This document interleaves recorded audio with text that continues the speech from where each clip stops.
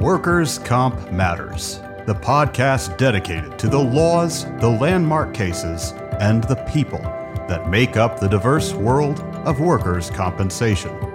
Here are your hosts, Judd and Alan Pierce.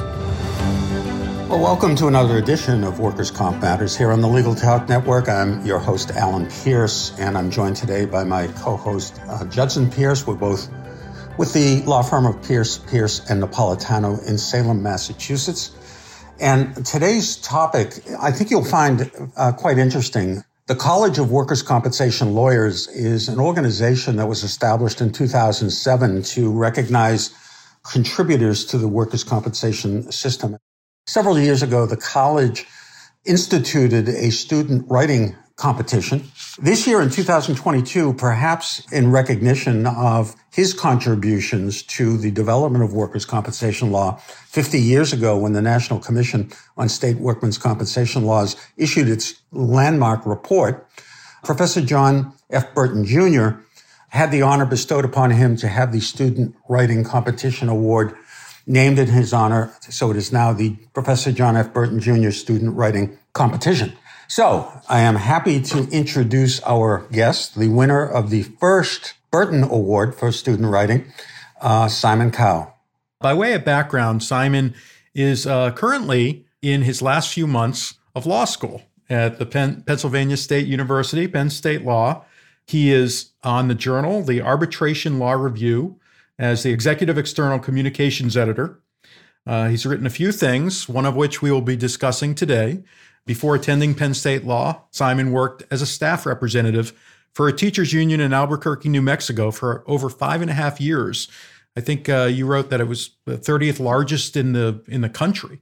And there he represented teachers handling grievances and administrative hearings and arbitration proceedings.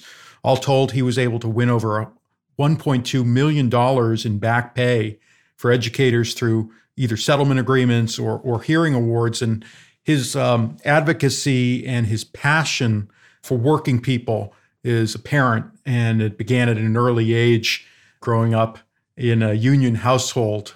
And I guess our paths are similar in that, all around the kitchen table, listening to my father talk about his cases and representing injured workers led me to try to follow in his footsteps, and I can understand the passion. So he is also a two-time recipient of the Peggy Browning Fund Fellowships, where he's worked with the AFSCME, American Federation of State, County, and Municipal Employees, and the American Federation of Teachers. And as I said, he has been an executive communications editor for the Arbitration Law Review at Penn State. Thank you very much for being here, Simon. Thank you for having me. I'm honored to be on the podcast with both of you. Simon, for our audience, let me just announce the title of your paper, Fighting the Tide: Overcoming the Rebuttable Presumption of Intoxication in the Age of Marijuana. Those of you who listen to this podcast know that we have done a podcast or two in the past on the intoxication defense as it is used in workers' comp to allow insurers to be able to avoid payment when there is evidence that the injured employee somehow was culpable in his own or her own injury by virtue of being intoxicated, and the various implications of that defense legally and otherwise.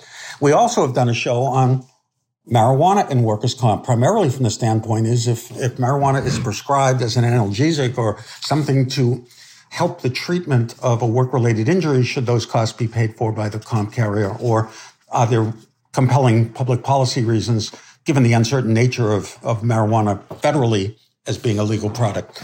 You have sort of blended those two in terms of if there is marijuana or THC detected in a victim of a work injury, to what extent, if any, is the existing state of law regarding intoxication applicable to THC versus alcohol or other types of drugs?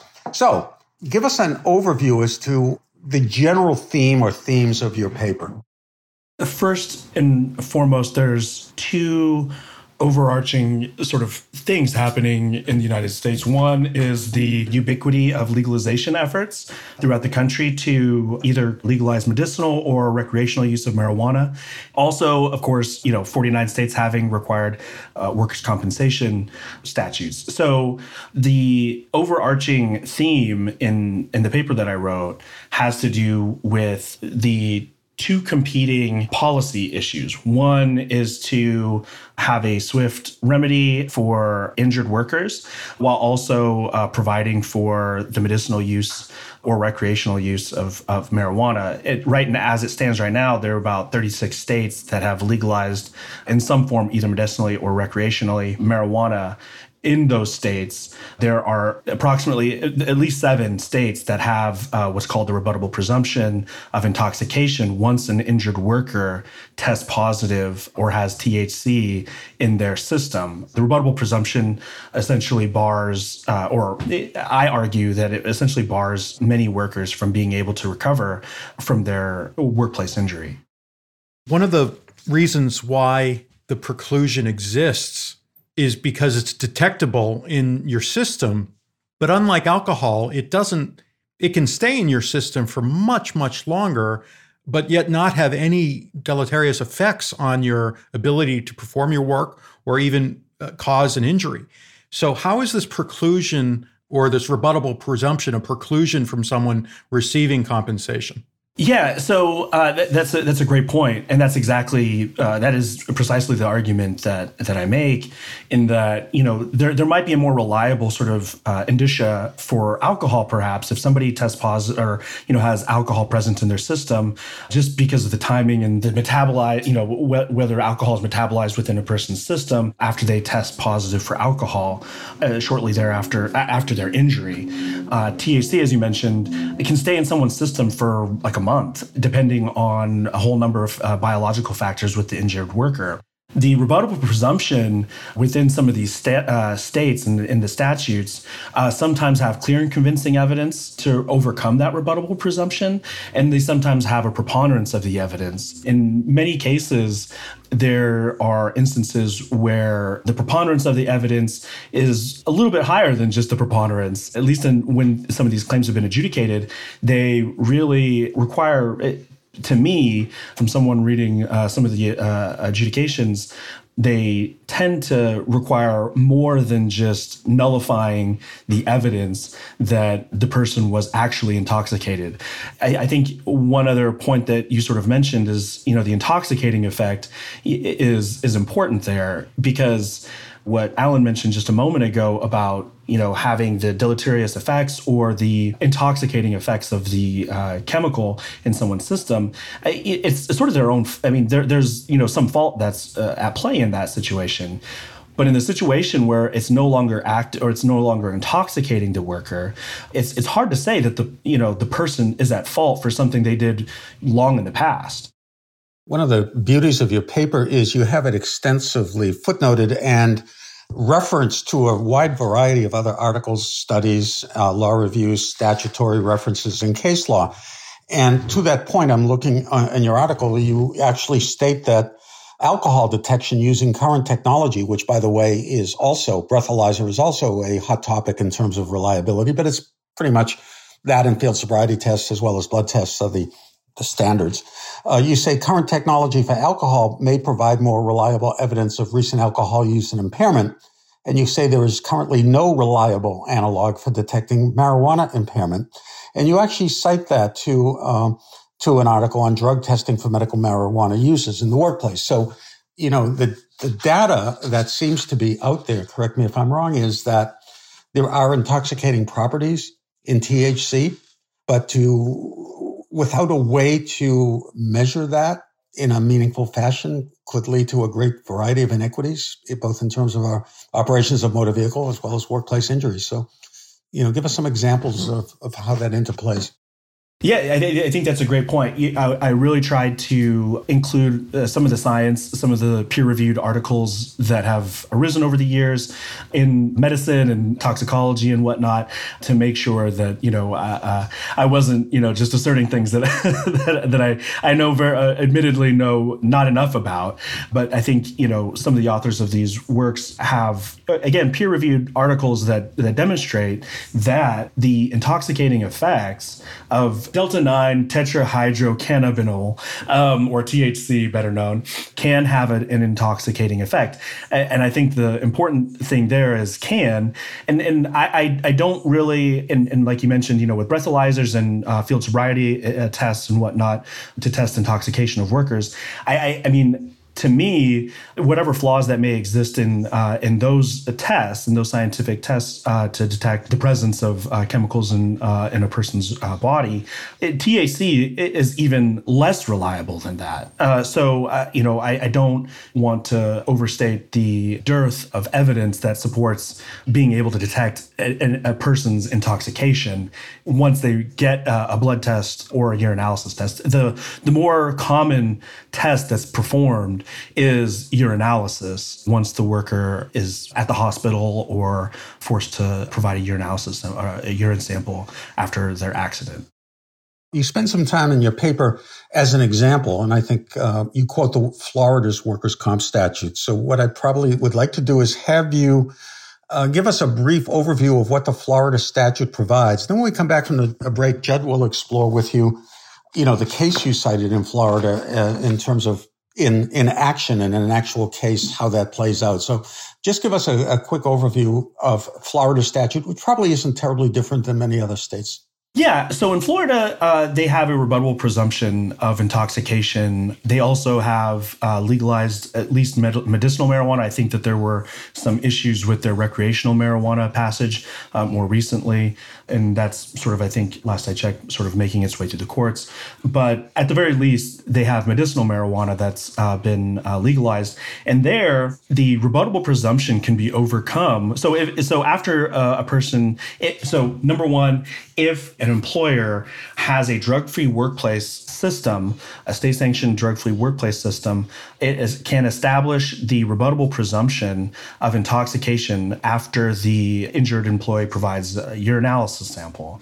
Now, if they adhere to a chain of custody regime that's prescribed by statute, then it's a clear and convincing standard that's used that the injured worker would have to overcome in order to gain access to compensation benefits. By the way, that's a very high standard. As any lawyers will know, that clear and convincing is probably the highest civil standard to overcome a presumption.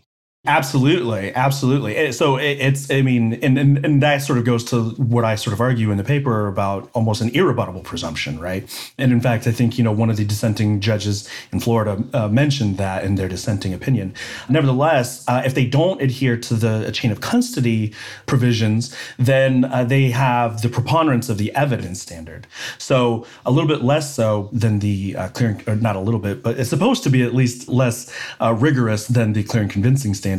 But nevertheless, when it comes to adjudications, such as the case in Florida, it can be even higher still. All right, we're going to take a short break and then we'll be back to continue our discussion. We'll be right back. Get Civil, and you get a fast, custom-built website that looks great, brings you clients, and drops them right into your firm's systems. Civil partners perfectly with small firms by building the fastest sites in legal, handling digital marketing, enhancing your leads, and providing transparent analytics. They're civil to your other tech, too. Civil websites integrate with all legal case management systems, including Clio, Smokeball, MyCase, and Lawmatics. Get a free site audit with a no-obligation 15-minute demo about what Civil can do for your website. GetCivil.com. That's GetCiville.com. All rise with Civil. Mara's Case is the #1 law practice management solution tailor-made for workers' compensation firms. Streamline your practice with Mara's Case's easy-to-use all-in-one platform. You're empowered to breeze through case and document management, workers' compensation forms, e-filing, calendaring, and invoicing. Learn how Mara's Case can increase your firm's efficiency today. Visit meruscase.com. That's meruscase.com. And we're back with our special guest, Simon Cow. Before the break, Alan was talking a little bit with you about the rebuttable presumption. You cite cases in, I think, 3 states in your paper, right? Florida, Arkansas, and New Mexico. I'd like to take up Florida with you first. The first case you cited was the Brinson v. Hospital Housekeeping Services. Could you tell us a little bit about the outcome of that case and what it shows in terms of the injured worker's ability or inability to prove their case? Yeah, in Brinson, a healthcare worker was walking outside and they fell and were injured. I think they dislocated their shoulder. After dislocating their shoulder, they were quickly rushed to a hospital and they ended up having to provide a urinalysis test. Subsequently, the employer used the affirmative defense of intoxication because their urinalysis test revealed that they had THC in their system. Nevertheless, the supervisor and other witnesses, at least to the demeanor of the injured employee's shoulder, didn't give any evidence of intoxication after their injury or otherwise, other than some of the nurse's reports that she was a little grumpy, is I think some of the words that were used in the opinion. They were able to establish a complete bar to Brinson receiving workers' compensation benefits. Ultimately, what happened to overcome the rebuttable presumption of intoxication, Brinson had 2 experts, toxicology experts, provide expert testimony that it was very unlikely that she was intoxicated at the time of the accident. The unfortunate part of this is that this merely severing the relationship between the intoxicating effects of THC and the injury was not enough to overcome the rebuttable presumption.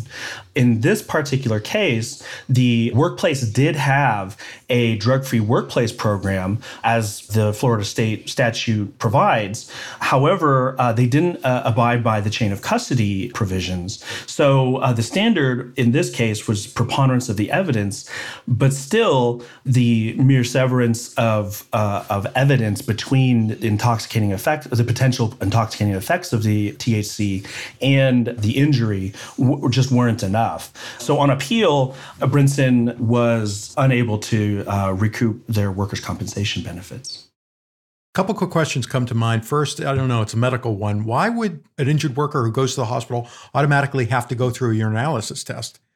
If he or she's coming in with a bad shoulder that got, injured at work, I query why they would do that.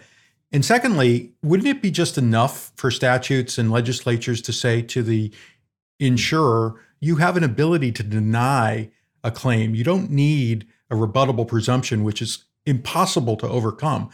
Those 2 questions really sprung to mind when you were describing that case. And then to follow through, you go into another case in Florida called Allen v. Employbridge Holding Company, which is also akin to tipping the balance towards the insurer and towards the employer. Can you go over that case with us as well? Yeah. So I think to answer the first question, why should they automatically just require a urinalysis test? And I think it's a totally valid question, considering the length of time in the biology, essentially, that in workers and the length that chemicals can stay in someone's system. And part of it is just a luck of the draw. I mean, in some situations, because some people might be able to metabolize THC or alcohol or a number of substances more quickly than others.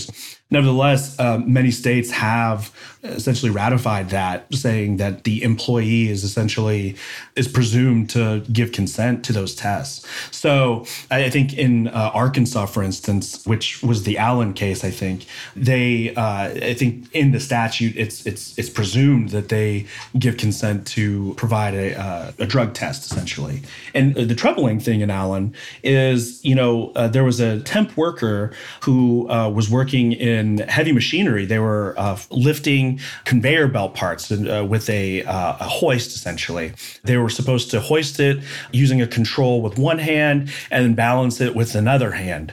This particular worker had trouble balancing one conveyor belt piece. And, the way that I sort of imagine it is, a rather lengthy, unwieldy sort of piece that's sort of floating in the air, and a temp worker, provided by a temp agency. So this person, probably didn't have, a whole lot of time, on the job or and whatnot. Nevertheless, when they were balancing the extremely heavy conveyor belt part, they ended up trying to balance it a little bit better with their body as opposed to just their hand, and the piece fell on their hand. It was so heavy, in fact, that they had to get a forklift to lift it up off of his hand after it had fell and crushed his hand. Ultimately, a couple of his colleagues witnessed his demeanor. They didn't view the accident specifically, but they witnessed his demeanor as he was entering and as he was leaving. And no one suspected that he was under the influence or intoxicated at the time of the accident. But based on reports from an HR representative and another person who said that he had bloodshot eyes, the Arkansas Workers' Compensation Board or commission ended up denying the benefits. The troubling thing in all this as well is that the ALJ below, the fact finder, found that his witnesses were more credible, essentially. But the commission itself ruled against him, and that was ultimately upheld. So it had a lot of troubling facts. Still, the one sort of fact I think that sort of went against him in most of this was that he asked not to have blood drawn when he was getting treatment for his crushed hand. So that was, I guess a little bit dubious. Maybe, there might be some credibility issues with him in that instance. But I think the more important thing in this case was his demeanor or his outward manifestation of potential intoxication. And his peers just didn't notice anything different about him other than someone who said he had bloodshot eyes. So what ended up happening was this person ended up getting their benefits denied, which was, to me, troubling.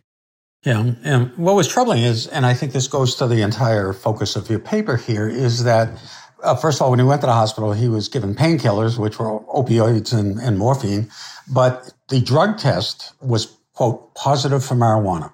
It's from that point forward, how much marijuana was it of an amount that would be normally one that would be altering someone's cognitive abilities for impairment? And what are the standards and how do you detect that? And then, of course, the other question is, I'm no medical expert, but I'm not sure bloodshot eyes are an indicia of marijuana use. They may be, I don't know, but certainly that's an issue on, alcohol and perhaps some other type of use. So, yeah, I think the fact here is marijuana, whether it's legal or not, is still classified as a Class A drug by the federal government.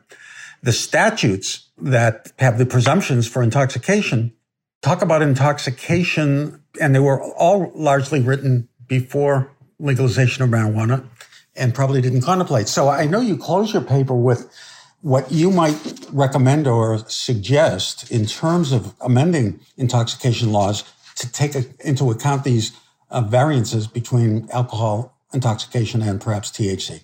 So there's a lot of uneven sort of treatment for marijuana, right? One other case that I also described was in the state of Arkansas as well, where, a person tested positive for opiates. Yet the ultimate disposition in that case ended up being that the injured employee didn't even have to go through the rebuttable presumption. That was because, part of it was because of a timing issue of when the urinalysis test came into play. But I think overall there's a real mismatch in the legalization or the treatment of one medicine to another. If the state has recognized that it's a medicine, which Arkansas has, and opiates are a medicine as well, then essentially they should be on equal footing. And I think that gets to, the ultimate facts in some of New Mexico's treatment of medical marijuana.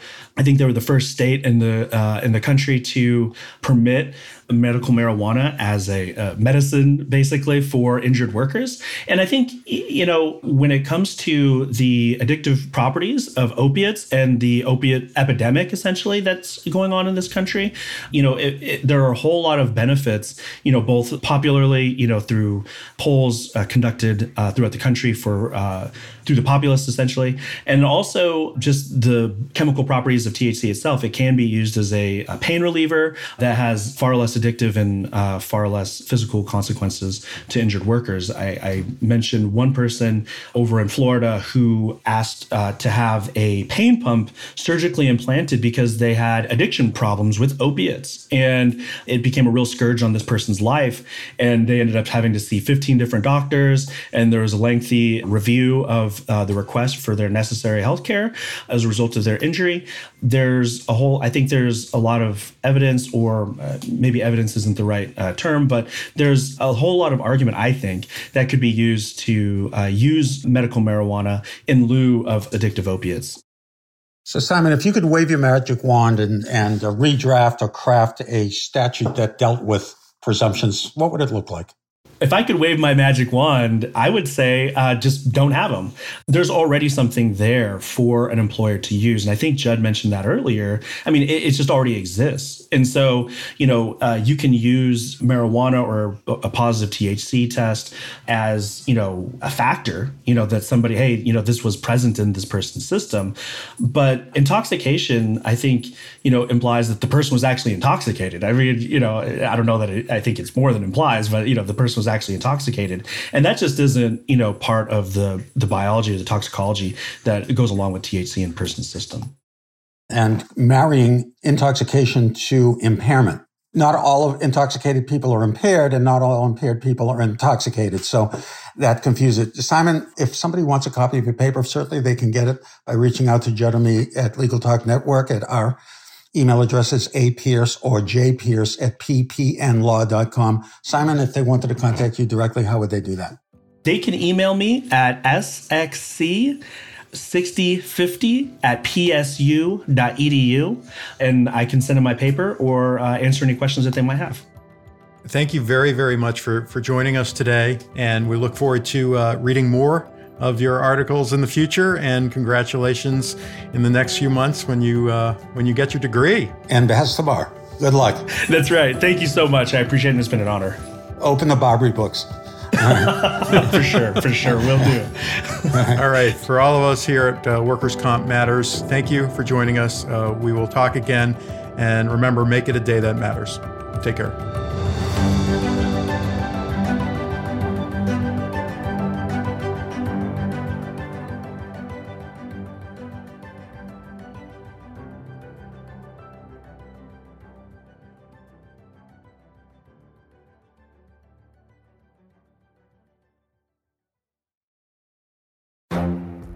The Lunch Hour Legal Marketing Podcast, your resource for the tips and tactical advice you need to grow your business. Plus, keep up with the news and commentary you crave to stay one step ahead. It's hosted by me, Guy Sakalakis. And me, Conrad Som. Every other week, we break down the issues holding back your marketing strategy and talk about the changes you need to be prepared for. Check out the Lunch Hour Legal Marketing Podcast wherever you get your podcasts or on YouTube.